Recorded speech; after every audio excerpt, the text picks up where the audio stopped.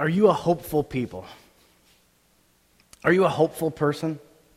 I'm pretty hopeful most of the time, but I can be honest with you. There's times that I can feel hopeless. There's situations in my life that I look back over the course of my life. There's been seasons where maybe a situation has gotten tough or the circumstances haven't changed in enough time that I found myself just kind of hopeless. The feeling of that something good could happen. That's the definition of hope. Hope is just that feeling something good could happen. But there's sometimes in my life, if I was honest, there were times where I was kind of hopeless. I didn't feel that way. As I was walking through my circumstances, I wasn't thinking, the horizon's got something great on it. Honest, I just thought another dull day, another dreary one tomorrow. A definition of hope, that something good could happen. There's not enough of it in our culture, is there? No, and even to bring it down to a smaller level, what we're talking about today especially, there's not enough of it just in our communities, are there? Right here in the Illinois Valley. There's not enough of it. There seems to be a lack of it, right? If anything, if we could say, hope, is it at a surplus or a deficit? We'd say probably in the Illinois Valley, it feels like it's at a deficit, isn't it? It feels like it's lacking for most people. I don't think most people are walking through their days hopeful every day. I believe, from the bottom of my heart, that the churches of LaSalle, Peru, should be the source for hope in our community. We should be the source for hope. We should be the ones who are creating that feeling in our community that something good could happen.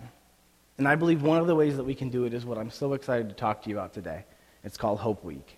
And that's what I want to share with you today is what this means and what it looks like. Hope Week is 7 days, back-to-back, of LaSalle Peru churches working together to radically serve our community.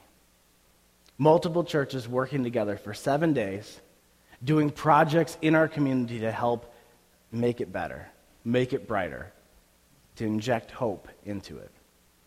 It's happening this June, 21st through 28th, about a month from today.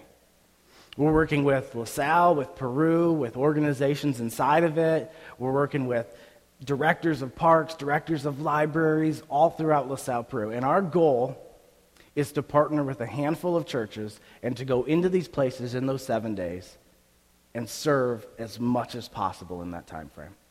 To fix stuff, to make stuff better, to help people, and to inject hope into it.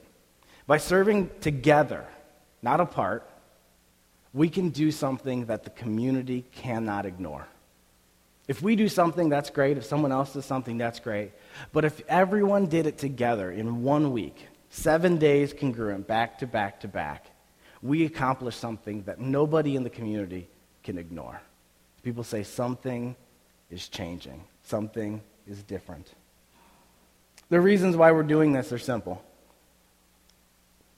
It hits two major things that Jesus cared about.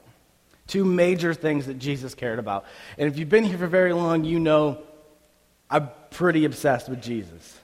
Acts Church, we're pretty obsessed with Jesus. If we see something that Jesus does, it's what fires us up as well. So the reason why Hope Week is special to us is we talk about this idea and stepping into this awesome opportunity to help our community. The reason why it's exciting to us is because it hits two major things that Jesus was passionate about. First, it's about serving. Jesus was all about serving. Man, when he was here, he made it clear that he was all about serving. It says this in Mark 10, verses 42 through 45. This is Jesus talking to his disciples. He says, so Jesus called them together and said, you know that the rulers in this world lord it over their people, and officials flaunt their authority over those under them. But among you it will be different. Whoever wants to be a leader among you must be your servant. Whoever wants to be first among you must be the slave of everyone else. For even the Son of Man came not to be served, but to serve others. That Son of Man, that was the title Jesus gave himself.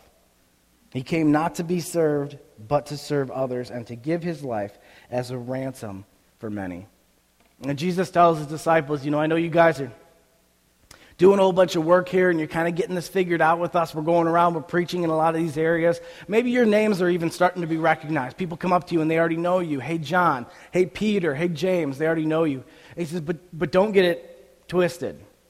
Yeah, in the world, the more popular you get, the more important you get, the more people serve you. But he says, in my kingdom, we run that whole thing in reverse. In my kingdom, if you want to be greater, you don't have more people serve you, you serve more people. Instead of more people underneath you, there's more people on top of you who are needing your service.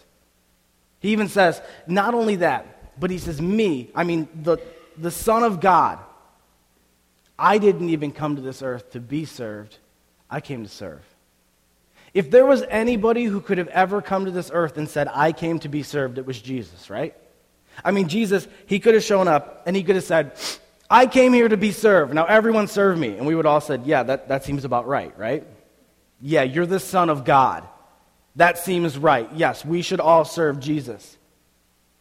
Yet Jesus says, I didn't even come to be served. I came to serve others because that's what makes you great in my kingdom.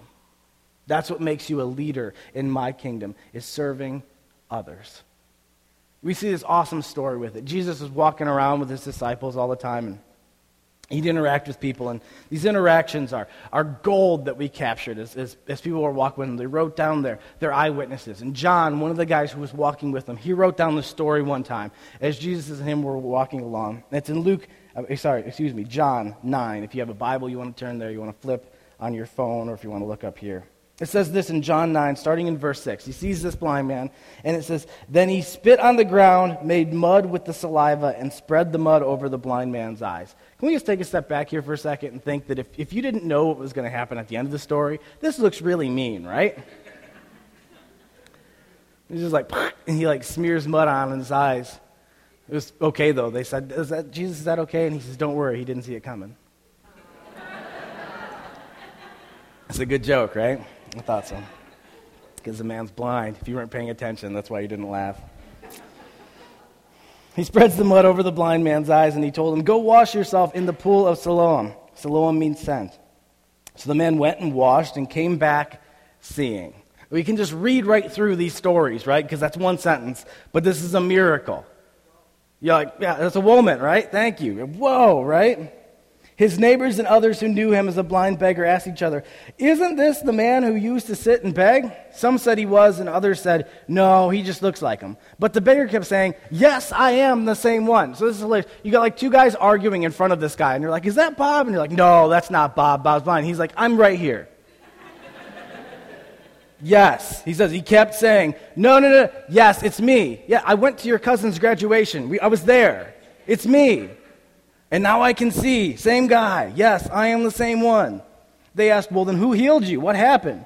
And he told them, The man they called Jesus made mud and spread it over my eyes and told me, Go to the pool of Siloam and wash yourself. So I went and washed, and now I can see. Where is he now? They asked. I don't know, he replied. Well, the story goes on, and I'm going to just kind of cover this in between and kind of give you the overview. But the people say, you got to go and you got to talk to then the chief priests, the leaders. These are the religious people. And at this time, they were kind of both. They were not only like the religious leaders, like the people in charge of the church, but these guys were almost like the surgeons at the time too. They were the guys who looked at you and told you whether or not you were clean or unclean, whether or not you were healthy or unhealthy. So when people got healed, they would have to go and present themselves to these leaders, and the leaders would declare, yeah, you're healed, or you're clean, or you're not. And when they go, they have a problem with how this miracle happens because it happens on the wrong day. And it happens in the wrong way. This man, Jesus, again, and they don't really care for him. And they begin to question this miracle, and they call in his parents. Parents say, I don't know, talk to him. And he just keeps saying, I told you once before, I told you again. It's just this guy named Jesus came, he touched my eyes with mud, I washed, I was healed. And finally, they're just furious at the fact because none of this glory is coming back to them, it's going back to Jesus. And they finally just say, you were a sinner from birth, and they kick him out. Basically telling him, don't you dare tell us something about God. You're an evil, rotten sinner. Get out of our presence. And this is where we jump into the story in verse 35. It says, when Jesus heard what had happened, he found the man and asked, do you believe in the Son of Man? Again, that's that title for himself. And the man answered, well, who is he, sir? I want to believe in him. And he says, you have seen him, Jesus said, and he's speaking to you. Can you just stop for a minute and hear the beauty of that sentence? You have seen him. The man's never seen anything his entire life. And he heals his eyes and he says, you have seen him. He gets to experience Jesus in a way that he never thought he would even get to experience anything. Yes, Lord, I believe, the man said, and he worshiped Jesus. And Jesus gives us an example here. He meets this man where he was at, and he touches his physical needs before he touches his spiritual needs. And Jesus is giving us an example of what he does very, very often. Often, Jesus serves people before he saves people. This is a big point I need you guys to grasp. I got 2 of them today I want you to walk away with. This is one you need to write down or you need to lodge somewhere up here. Jesus served people before he saved people. Very, very often. He meets this man's need. The man needs to see. And he heals him and he goes away. He doesn't explain everything. They said, "Who is this guy?" And all the man knows was there was this guy named Jesus. He doesn't know about who he is yet. Jesus didn't explain everything of what he had done. Didn't explain that he was the Son of God yet. Didn't try to meet him with the gospel yet. Because sometimes that can be it, right? If someone gets healed, they need to hear about Jesus right away. And I get that. I'm not taking anything away from the gospel. But Jesus just met his need and he walked away. And lo and behold, a few minutes later, a few hours later, whatever it was, the man comes up to spiritual opposition, and all of a sudden, he runs into a place where he walks away from an interaction wondering, am I just a sinner, a terrible sinner with no hope of grace? As he meets these men, that's what they tell him basically. You're a rotten sinner, don't you dare tell us about God. And then Jesus comes back and says, do you know the Son of Man? And he says, you've seen him, it's me. I'm the hope for salvation. And this man immediately says, I believe. And he calls him the Lord. You see, it's hard to share with somebody the best news in the universe, the good news, the story of Jesus, when they have no hope at all. If you have no hope, you don't think something good could happen, do you? If you don't have hope, you don't have that feeling something good could be around the corner. So when you hear the best news in the universe, perhaps you just take and wall up against it. Yeah, I don't think so. But see, when Jesus meets him in a physical way first, what he does is he injects hope into the situation. This man who had never seen for years and years and years, all of a sudden is walking and seeing. And for the first time perhaps in his life, he has hope again. Maybe something good could happen. And Jesus shows up and says, not only a sight, yeah, I know that's great, but let me tell you even better news than that. I am the Son of God, and I've reestablished your relationship with Jesus. You're not a dirty, rotten sinner. In fact, Jesus, I'm the Son of God, and I came here to die for you because I love you so much. You see, Jesus served people before he saved people because he primed them with hope. That's what we can do when we serve people. We can prime them with hope and not immediately throw the gospel in their faces in some sort of, now that you've received some sort of service from us, accept the gospel. I get so sick and tired of outreaches that churches do. I always say, I just say, are you immediately going to be preaching the gospel after you do something for people? And if people say yes, I said, I'm uninterested.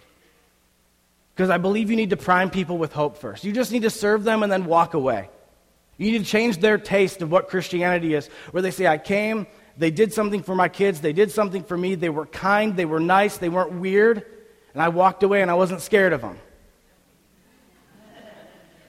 And then when Jesus sets up a moment in their life where they hit that spiritual crossroads, they say, maybe there's something more to life than this. And they say, maybe I should ask those nice people from that church. Because they had hope that I never even felt before. And all of a sudden, you're not slamming the gospel in their face. They're coming and they're saying, can you tell me about this man named Jesus? So we can prime people with hope, and that's why it's so exciting. Paul said in Galatians, as he was writing to the church of Galatia, so let's not get tired of doing what is good. At just the right time, we will reap a harvest of blessing if we don't give up. Therefore, whenever we have the opportunity, we should do good to everyone, especially those in the family of faith. I love this. Don't get tired of doing good. Yeah, maybe you've done some good before and you're busy in this, but don't ever get tired of doing good. And I love this. He says, do good to everyone. Kind of sounds like an Acts Church mantra, doesn't it? Love God, love everyone, right?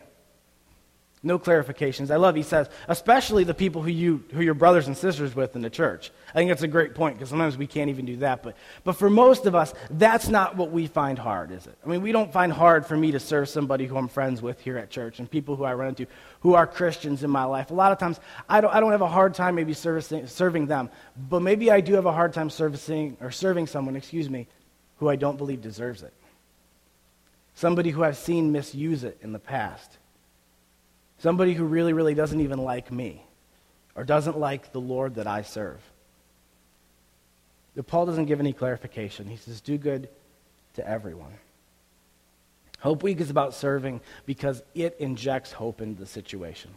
Serving brings hope to the people who your lives touch. That as a church, as churches, as we work together and we serve our community, we bring hope to those people. We change their perspective of what Christianity is. We knock down a wall in their life, one of the many walls that are between us, between Jesus and their heart. So it's about serving. Second, not just serving, but another thing that Jesus is passionate about, unity. It's about unity. When Jesus was here on earth, man, he was all about unity. He talked about it. He preached about it. He made sure people heard about it as he was talking. One time, as he was with his disciples, he began to pray. And this word that he says is so good. And I want you to catch this because it's amazing. We'll see this really cool thing at the beginning of this. In John 17, 20 through 23, it says this: I am praying not only for these disciples, but also for all who will ever believe in me through their message. Who is that? That's you. That's me. It's us. Jesus is praying for us in this prayer. Immediate application to our lives. If you're wondering, is this about us? This is about you. Jesus said, not only for these disciples, but for everyone who will believe after them. I pray that they will all be one, just as you and I are one, as you are in me, Father, and I am in you. And may they be in us so that the world will believe you sent me. I have given them the glory you gave me, so they may be one as we are one. I am in them and you are in me. May they experience such perfect unity that the world will know that you sent me and that you love them as much as you love me. And this verse is about us. And what does he pray for? He prays for unity. He says, I pray that they would be one, that they would be connected and care for each other, just as you and I care for each other, Lord. And that as they're one, notice what he says is going to happen. He says that they would be together in such perfect unity that the world will know you sent me.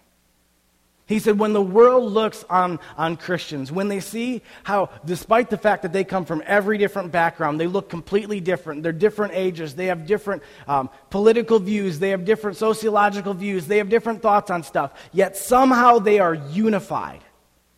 Unified together, even though they have different beliefs. Why is that? And God said it would bring them to the point, to the focus. There must be something way bigger that unifies them than everything that divides them.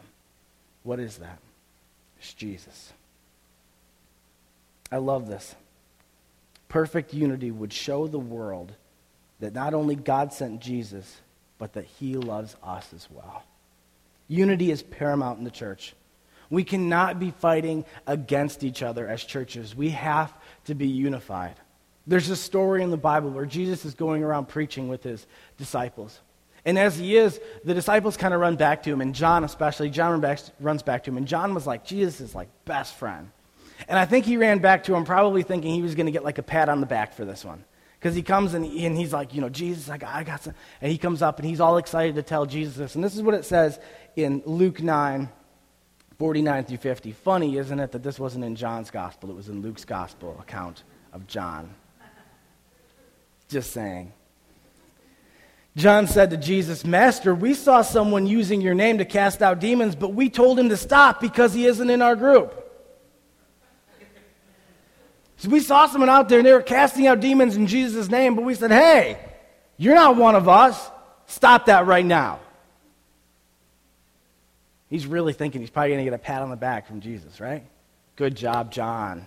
Way to keep up the good work. Make sure that we don't let this thing just spread out of control. Jesus says, don't stop him. But he didn't say it like that. You notice there's an exclamation point. Don't stop him! He screams at him, right? Are you kidding me? Anyone who is not against you is for you. Jesus says it doesn't matter the fact that they're not part of us. If they're making my name famous, that's why we're here. It doesn't matter if they have all the details worked out, if they don't believe all the same stuff we believe, if they're not hand in hand, part with us, if they're not against us, they're for us. Man, if this isn't the story of the American church right now, I don't know what is. It frustrates me to no end. Man, the religious, divided church will take and hear that you put out the flames of hell in somebody's life through salvation, and they'll tell you that you held the fire hose wrong. It frustrates me so much. I can tell you, the first thing that comes to mind is curse words. And they bubble up, and I have to catch them and push them back down, because what wants to come out, I've been saved, but I haven't been saved long enough that still doesn't happen in there, where they come down and they try to swing down and come out the mouth, and you have to stop, and you're like, back in. Terrible words that I want to say to somebody. But then immediately on the backside of that is the most tremendous sadness I've ever felt. Because I realize that they're more concerned about the details than about somebody's soul being saved from the eternal fires of hell. And that anger quickly subsides, and all of a sudden just a terrible, frightening sadness comes to my mind. That you have your priorities so out of alignment that you would be worried about those details instead of celebrating with me that someone knows about Jesus right now. Man, we do not have time to be throwing stones at each other at churches. Other churches are not our opposition. They are not our enemies. They are not our competition. They are our brothers and sisters in the middle of a war. That we are fighting with the enemy right now as he is capturing and drawing people back away to hopelessness every single day. And if they believe those words, John 14:6, Jesus is the way, the truth, and the life. If you believe that, you're on our team. I don't care about those other details. Yeah, you don't believe in this. You believe this different than we do. Yeah, that's great. But here's the deal. What unifies us far exceeds what divides us. What unifies us outshines all of that, namely Jesus Christ and Christ alone. Without Christ, nothing. Nothing else matters. This is the big point I need you to get. Separated, the church is marginal. Separated, the church is marginal. But together, the church is unstoppable. Together, the church becomes unstoppable. When churches work together, they pool energy, and they pool resource, and they pool prayer. And all of a sudden, explosive things begin to happen. Far greater things than could happen if all of us are working separate. We give hope to the outside world, and not only that, but we finally bring clarity. The world constantly keeps looking at us and saying, you believe this, and you believe this, and you believe this, and it's just this big, muddled confusion in their brain they can't sort through. But when they see churches work together, what all of a sudden it does is it washes away all the difference, and it puts their focus on one thing. All these churches are working together. That must mean there's one thing that unifies them. What is that one thing? It's Jesus. When we work together, we finally shine the spotlight on the one thing that matters for the world to see. The one thing that unifies us beyond everything else, and we put that right up front where the world can see it. Paul mentions this as he's writing the church in Ephesus. Ephesians 4:2-6, he says this to them. Always be humble and gentle. Be patient with each other, making allowances for each other's faults because of your love. And I'll tell you, all of us have faults, every one of us. Make every effort to keep yourselves united in the Spirit, binding yourselves together in peace, for there is one body, one Spirit, just as you've been called to one glorious hope for the future. There is one Lord, one faith, one baptism, one God and Father who is over all and in all and living through all. Let me tell you this, church. I can tell you about how we need to be unified, but I'm not preaching anything new. Let me tell you, actually, I'm just preaching a fact. We are one church. Whether you like it or not, whether I like it or not. Really, it doesn't matter. I can talk to you about unity, but let me tell you, whether you like it or not, we are one church. That's it. There's no salvation according to the Baptists, and no salvation to the Catholics, and no salvation to the non-denominationals like this. There is salvation in Jesus and Jesus alone. When we get to heaven, there's not going to be some sort of Catholic cul-de-sac and some sort of, Baptist cul-de-sac and some sort of Methodist cul-de-sac. No, wrong. One city, one big old address where all of us are together.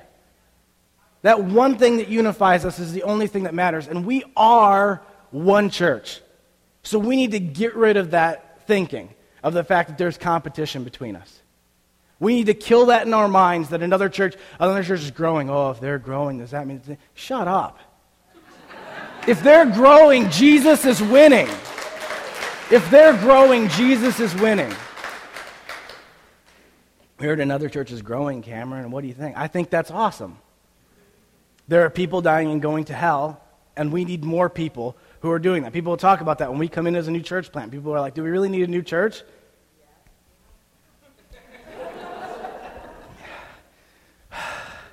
I just want to just tear my hair out at that statement. Let's see real quick. Say we have 10 or 20 or 30 churches. The average church is somewhere around 50 to maybe 100. So let's even say that every single one of them is 100 people running strong, and that in that we say have 20 of them. Okay, so that means that there's 2,000. In LaSalle Plural alone, there's 10,000 people. The combining ones of Utica and Oglesby and that, we have somewhere around 35,000. In our county right around here, we have a little over 100,000. I think there's a little more room. Yeah, until 100% of the people in our community are in church, there's still room for another church plant. Yeah, absolutely. Whether we like it or not, we are all part of one church. And the reason why Hope Week is so exciting is because it embraces two of the things that Jesus cared about most: serving and unity. And when it happens, I'm telling you, miraculous stuff can happen. As a church, we're going to step into Hope Week. And here's what this means for you. I'm challenging you today. Every single one of you. I'm challenging all of you. I want you right now to go into your day planner, go into your phone, and to begin marking off time during that week. To begin to cross out stuff and move stuff and say, I need to make time, because I'm challenging every one of you needs to serve in some capacity that week. That all of us need to step forward and say, I know I'm busy, I know I have a million things, but I want to be part of this unity. I don't want to be the person who misses out and says I wasn't part of that. That you say, I'm going to make a day, I'm going to carve out a night, I'm going to carve out time, I'm going to be there that day so that I can serve, and I can say, I stand unified with these churches to say that I want to bring hope to this community. And for some of you, I challenge you even more. For some of you, you are able. I challenge you to serve radically in that 7 days. I challenge you not to show up for one event. I challenge you to serve radically. Taking a week of vacation and being there as much as possible is not too radical. Not for how awesome of an opportunity this is. I already know one guy who's doing that since last night. He says, I just said, this week, Monday, I'm going in, vacation that week. I'm going to be there to be part of it. That you would serve radically and you would say, I'm here whatever I can do because I want this community to know that we believe that there's hope, that there's a reason to believe that something's going to get better, and I want to stand with other churches and say we're unified and we are not backing down. We're going to continue to move forward as one body. Let's show this community how much we really care. Take a second with me. Just the dream for a second with me. Clear your mind of all the other garbage that's floating in and out. I know some of you guys got to mow this afternoon. Some of you guys got to do this. And your brain is just swarming with all this stuff. But just give me a moment. And just dream with me. What would happen if we begin to do this? And not just 1 year, but we start a pattern, because that's what we do here. We don't do stuff for a quick pitch and then run. When we planted Acts Church, we said, how can we start a church that's here when we're all 95? It's about years from now, the church that we're building. What happens if we start this and we don't just do it in 2015, but we keep doing it and keep doing it? What happens when the communities, their perspective on Christians begins to change from those people that yell their views at you to those people who are always out serving our community? What happens when churches begin to work together every summer and all of a sudden there's not this backbiting and competition anymore, but churches really do look at each other and believe, we're in this together. We're in this together. What happens when cities begin to have projects come up and they say, you know what, don't worry about doing that right now because every summer the churches pour out into the streets to do amazing things for our community. We'll wait and give that to them. What happens when people begin to see churches go hand in hand and say what divides us is far smaller than what unites us? We love this community and we love its citizens. What happens for those people who are hopeless today? And we begin to prime them with hope so that in a month, a year, 10 years, all of a sudden when they run into that moment where they're questioning if there's something more, they're primed and ready to hear the gospel. And they believe something good could happen in their life because they've experienced hope. We can do it, church. We can do it. Pray with me. Jesus, I thank you so much for this day. I thank you so much for this vision, for this calling that you've placed on us and other churches. I ask, God, that you would root it down into our hearts right now. Lord, that you would be the one who's pushing us right now. We would feel your hands on our backs pushing us forward out of our complacency or our mediocrity or our comfort. And we would feel your hands pushing us to say, serve. Step out, lend your hands, lend your time, share hope. Jesus, I ask that you would let us carry the torch for this, Lord God. That our church would help set an example for other churches as well. That as we do it this first year, maybe with a few churches, Lord, that you would begin to create wins, and Lord, that it would not just be the 1 year, but it would be the 5 year. And Lord, it would be the 10 year. And it would be the 20 year. Where we would see explosive things that we could trace back to this day, where a group of people said, we step out and we believe that we can create hope in a community. Jesus, I ask that you would use us to be that primer of hope. In Jesus' name we pray. Amen. We can do this, church. We can do this. Would you join with me? Would you join with me?